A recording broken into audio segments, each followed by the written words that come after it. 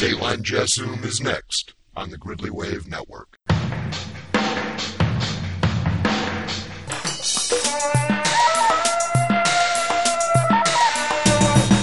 From the Chicago Bureau of the Bostonian Blade,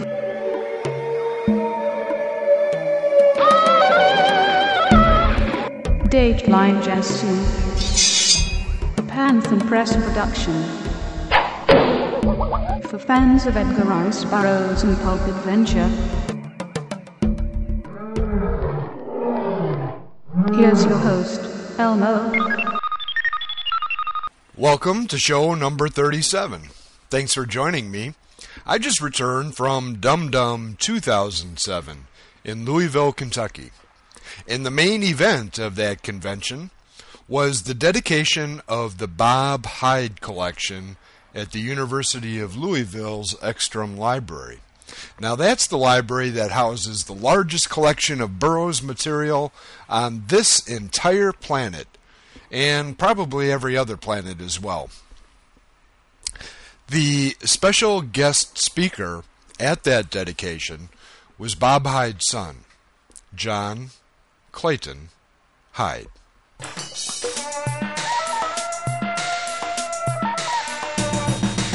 John was introduced by Delinda Bowie, curator of rare books at the Louisville Ekstrom Library. Just over a year ago, very close to Bob Hyde's June 25th birthday, or 25th birthday, John, that would be John Clayton Hyde, rolled up in a large truck packed full of his father's treasures. Often over the years, we have met with children of collectors who shrug off their parents' enthusiasm. The children of Bob Hyde, however, grew up with their father's collection almost like another much-loved, much older, but still growing sibling. My telephone conversations and emails with Susan, that would be Susan Jane, and Wendy. How did you escape, Wendy? And John's 500-mile trek on a truck told me so much about this very special family and about the Bob Hyde collection, gift of Clarence B. Hyde. His first Tarzan coloring book in 1933 sparked young Bob Hyde's interest, and within 4 years, just around the age of 12, he was already a serious collector of newspaper and magazine clippings of anything by or related to Burroughs. By the age of 15, Bob Hyde, when he was not being Tarzan in the woods near his home, was corresponding with and encouraging other collectors. When Bob was on active duty in the Navy, he even enlisted a friend to carry on his clipping work. And even though 50 years later he told me about this, he was very gracious about the dozen pages that his friend had missed over the 2 years. I noticed that he remembered those lapses. Today, those original newspaper and magazine clippings, hundreds and hundreds of thousands more since, boost the number of items, by curator George McWhorter's count, to around 1 million. As you all know, as you all experienced and worked with him, Bob Hyde, later with the cooperation and support of his lovely wife, lovely Lady Alice, collected throughout his rich, but not nearly long enough, life. You all have seen the gems from the Bob Hyde collection. George could only fit in about 200 of the million, and I have no idea how he managed to choose from such riches. But they're on display in our Rare Books Gallery and are the exhibit that will be up to welcome our students when they return this fall. You find signed there photographs of actors portraying Tarzan, comics and clippings, toys, posters, memorabilia of Bob Hyde's friendships with the Burroughs family, and a stunning quantity of original art. I hope that you all know how thrilled we are to have you here with us today, to remember Bob, to welcome his family, and to celebrate with us the opening of this magnificent collection.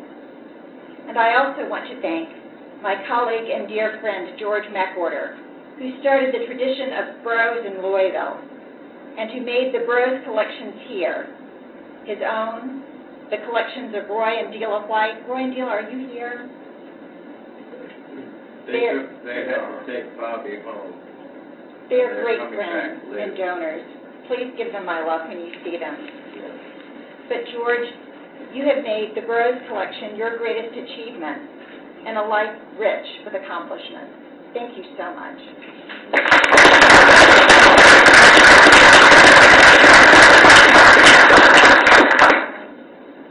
Wendy, Susan, John, and your family, thank you so much for giving us the responsibility and the very great privilege of opening this gloriously vast collection, the Bob Hyde Collection, gift of Clarence B. Hyde. It is to the credit of the Burroughs Bibliophiles who have already so richly given to support this collection and provide the archival housing for it. The University of Louisville community, which supports the Burroughs collections, we thank you for giving this. It will still be your collection. It will always be the Bob Hyde collection, his collection. But now, because of your generosity, it's available not only to the Burroughs Bibliophiles, but to the whole world beyond. Thank you so much.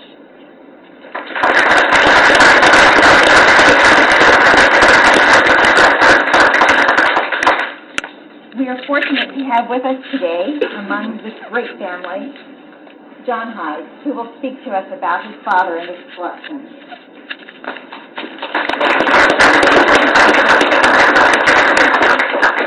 Angawa.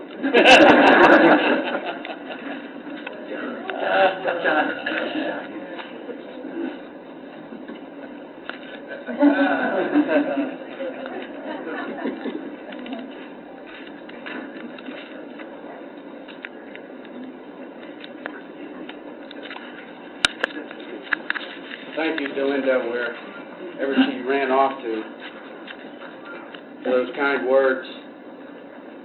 And I can only say, before we begin on my father, a word about my mother. We put forth this effort on my father's behalf because we are the type of family that my mother raised.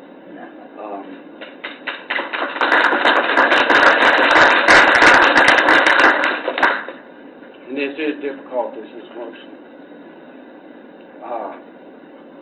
Some laughed at my ape word. Well, actually, you all laughed at my ape word. And some knew what I was saying. Some didn't know what I was saying. But those of you that did probably said, well, he knows an ape word, but he doesn't really know when to use it. I know that's not the formal greeting word, but that really is a way that will that exemplifies my family's relationship to Burroughs collecting. As Delinda said, my name is John Clayton. My sister's name is Susan Jane. But that doesn't make me Tarzan. And so it is with our family. Everyone sitting here and more have their own Tarzan collection, but not like any of your collections.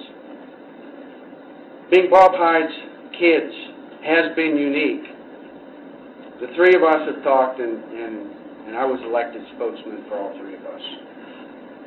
I want to thank the family for supporting all of this and working together to get this collection here and making this journey, especially the grandkids and Bob's sister-in-law, Elna, we call her Aunt Elna, for making the journey here today. One of the questions is, who was Bob Hyde? And perhaps we have know a side of him that is a little more private. He was not just a Navy seaman, he was a Navy officer. He was not just a college graduate, but a Yale graduate. He was not just a computer analyst, but a computer programmer, one of the first 13 programmers, one of the first 13 company employees that U.S. Steel selected to be sent to computer school to learn how to program their first computer. as they transitioned from teletype machines to computers in 1954. And he was the last of the 13 to be employed at U.S. Steel. He retired at 64 and would have kept going, but he retired to take care of my mother who had cancer. And my father was not just a father, and not just a Tarzan collector. He didn't do anything halfway, really. His children knew him as Dad. He was not domineering, not a harsh disciplinarian, but he was very supportive and encouraging in almost any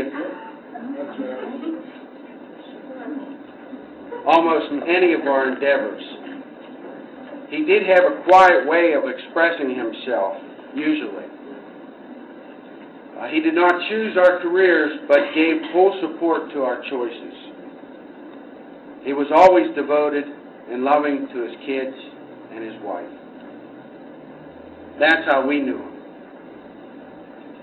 As a collector, we believe, he carried himself in a similar manner. He would encourage and support young collectors, and he ended up being like the white-haired Grand Poobah. No one was too small, or no item too insignificant to the Burroughs collecting world that he wasn't willing to put time into it. On the other side of the coin, he's been described as a purist. He stood up for what was factually true. And when he knew a factual error had been made, he was compelled by whatever drove him inside to get that corrected. Sooner or later, in one form or another, he would be heard of, and he would correct it. He never simply forgot things. I believe his dedication as a hunter and that quality as a purist is what built this collection that we have today. His enthusiasm and passion for Burroughs never waned for almost 70 years. As Delinda said, the first item he got in 33, and by 37, he says that's when he knew he was a collector. And it was a part of everything he did and everything he went, whether it was family vacations or outings or business trips. In fact, I have a few stories. I hope I won't bore you. As a child, I don't have this documented. I couldn't find documenting evidence of this. As a child, I'm saying somewhere between 10 and 15 years old, he came home from a business trip. I don't remember where. But he said, "Here, carry my bag in the house." And I went like this. And I couldn't even pick it up. Well, I said, "What do you have in here? Bricks?" He said, "Come on in and I'll show you." Opened up the suitcase, and what do you have? He had bricks. He had bricks from, and somebody will let me know later, I know. He had some bricks from, I'm believing, a fire in a warehouse in Los Angeles. I don't recall, but I do recall him bringing bricks home on a business trip and put in the collection. But after all, isn't that why we're here? This collection is one man's lifetime. A lifetime of passion, of pursuing, of hunting, of visiting bookstores and comic book stores, of studying, and of being the expert, and of being the example, and of being the president and the owner of this collection that we come to talk about today. My father's life passion has made for some interesting times and a few family stories. Well, actually, the first one is not a family story. It comes from Jack Daly, who, by the way, is not feeling good and I had all intentions of being here until about 2 or 3 days ago when he had the cancer. But he gave me permission to tell this story. When Jack was a young kid in the late 30s, Jack grew up in the Pittsburgh, Pennsylvania area. A lot of people would go in those days up to Lake Erie to vacation. There was an area up there called Geneva on the Lake.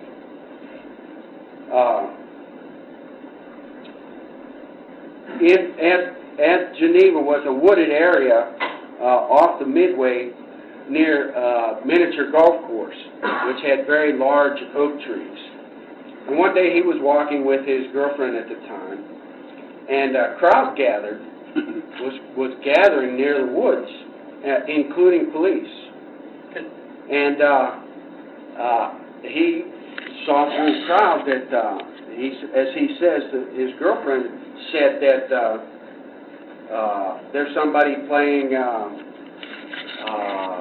forget what she said he was playing, but Jack corrected her and said, no, he's playing Tarzan. This kid was dressed in a leopard skin and had a bow and a quiver of arrows and a wig. This boy was playing Tarzan and making a distraction and drawing a crowd. And Jack wanted to meet this kid, being the enthusiast in Tarzan himself, but the police kind of escorted him out of the area and had a talk with him at the police station. So Jack never had an opportunity to talk with him. 25 years later, after Jack and my dad met, they'd been talking about the past. They discovered they both vacationed at Geneva on the Lake. And Jack shared with him this story, and my dad said, that was me.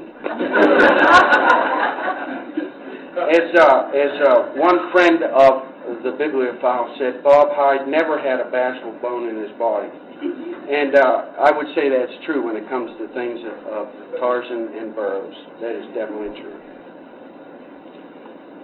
In one of the displays, I see that there's a picture of my mother and father dressed up as Tarzan and Jane.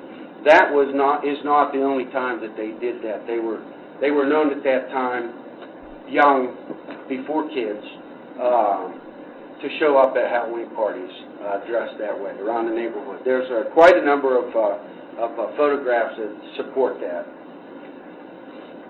My father was a bit of a local celebrity, being on some TV movie shows in local print, and he would make presentations at some of the various clubs, Cub Scouts and things like that. One of my sisters especially remembers he had a display window at the Greater Pittsburgh International Airport, the previous airport terminal to what we have today, and she felt special when she was able to go out, and I remember this as well, able to go out and attend to the display case, and then go on and go out to the observation deck and watch the airplanes. She just felt, it was things like this that made us feel a little bit privileged because of his collection. Speaking of airplanes, in 1971, and this is actually documented in his Odyssey, I flew with him to Boston for the Dum Dum in Boston. For me, that was very memorable because Johnny Weissmuller was one of the guests there. And to quote out of his Odyssey, he writes, my father writes, my young son at the time was blonde, so both Johnnies had white hair. Weissmuller took a liking to my son and put him on his shoulder as he walked around the meeting room. People remarked that they thought my son was Weissmuller's son. Not every kid is able to grow up that way. Interestingly, and this again confirmed in my father's Odyssey, this was my first airline flight. And I was so impressed with it that I fell in love with jet airplanes and became an airline pilot. That's what I do for a living. Again, my father was very supportive of that, and he used as you may well know, he used my airline privileges to go to many of these functions over the last 20 plus years. Well-meaning as my father was in that trip, I fell in love with the wrong thing. In '74, he took the whole family to Washington, D.C. for the Dum Dum and the 32nd World Science Fiction Convention there. We all talked about this as we talked about our memories, and we all took away from that particular trip a little something different. One of us enjoyed the monuments and all the things there are to see in D.C. One of us was taken back a bit by the impact of attending the science fiction costume contest. One of us was impressed in another way. A private premiere showing of A Boy and His Dog with Don Johnson was shown. This particular one felt privileged to be able to see this film, but I think that one of the girls fell in love with Don Johnson at that showing, and fell in love with the wrong thing again. She also feels that she was made aware of other stories that she continued to follow as she grew up. And she rather remarked, but in her words, she says that she became interested in these stories because of her exposure growing up in our home with my father. Star Trek, Star Wars, Indiana Jones, Lord of the Rings, the Dragonheart movie, and a TV show named Heroes. Reading was obviously modeled and encouraged in our home. Some of us picked up on that, and some of us didn't, but I won't name any names. One of my sisters, however, said that she developed a love for reading and has passed that on to her children. And seeing other collector couples come and visit our home reinforced that. I realized that we, as a family, are a group with lesser knowledge in Burroughs things than you all. We did, however, grow up with this collection. And as I stated at the beginning, we have a little different exposure than most. After moving it from my father's childhood home, the only home this collection has ever seen was 454 Elaine Drive in Pittsburgh, Pennsylvania, until now. My dad was tremendously emotional over the fate of his collection. Very unfortunately, he was taken very quickly from us.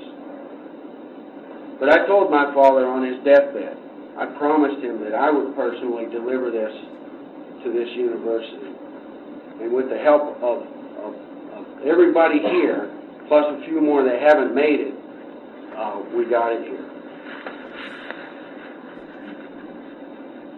Our job is now finished.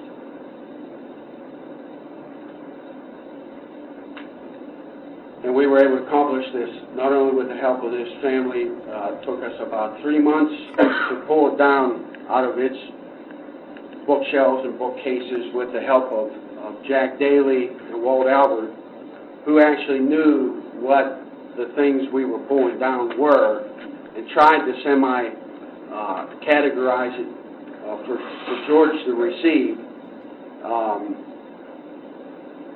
We also had the help of the staff here at the University of Louisville, specifically Delinda and George. On behalf of the family, I want to express that we are pleased and very happy that others have found my father's things interesting enough to provide a permanent home. his desire was to keep it together and to keep it protected. We feel fortunate that my father had established this relationship with the University of Louisville and appreciate that the collection is respected like my father would want it to, would have wanted it to. I know that the University of Louisville is real people. Our deepest thanks go to Linda, and she was right there. Did she slip out? Oh. Our deepest thanks to you for the time, countless hours spent, as she mentioned, emails, telephone calls, and facilitating this university to receive this collection. What can be said about George McWhorter? As the kids say, you the man. Calculators have overheated trying to figure out the number of hours that George has put into this project. It takes a person with a passion like he has, similar to my father's, to care for this. He was there unloading as well. I forgot to mention that Delinda was carrying boxes unloading that truck. So was George. Upon completion of the moving, George announced to all the apes in the Louisville area that Bob's collection was here. I don't know, George, are you allowed to do that inside? Oh, stop me. Let's hear that, George.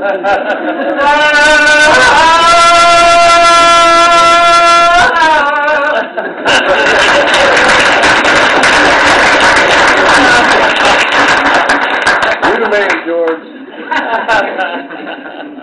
Our expectations are very high. We trust this collection will be preserved, well-maintained, and made available to others for general reading pleasure and for study by bibliophiles and journalism students. We also hope that some young people are being groomed in this very large task to care for this, for these collections now. And a special thanks to the borough's bibliophiles for all they have done as well.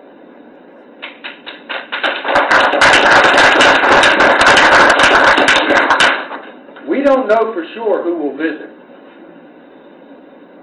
but George will keep track of that, and that's for sure. We hope that you all invite others to come and view both of these collections, as for these combined are the greatest borough's collection in the world. And at this time, I'd like to relinquish custody of the spear to George, for it is the university's collection now.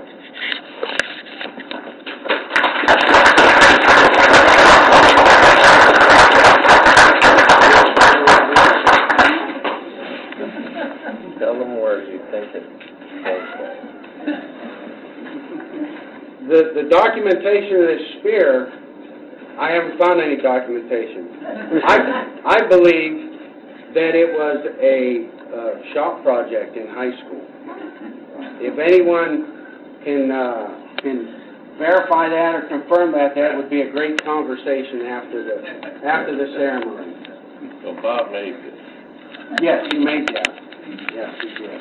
Well, we're glad to have it. We'll put it in the star position in the collection. Thank you.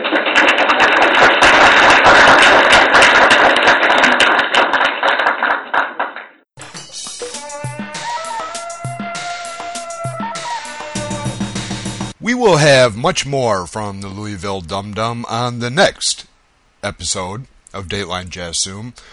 But for now, I think that's going to do it for show number 27.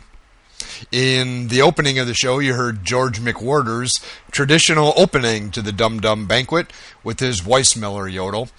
And we also heard Mike Conran's version of the Herman Bricks Mangani Yell, which I thought was quite good.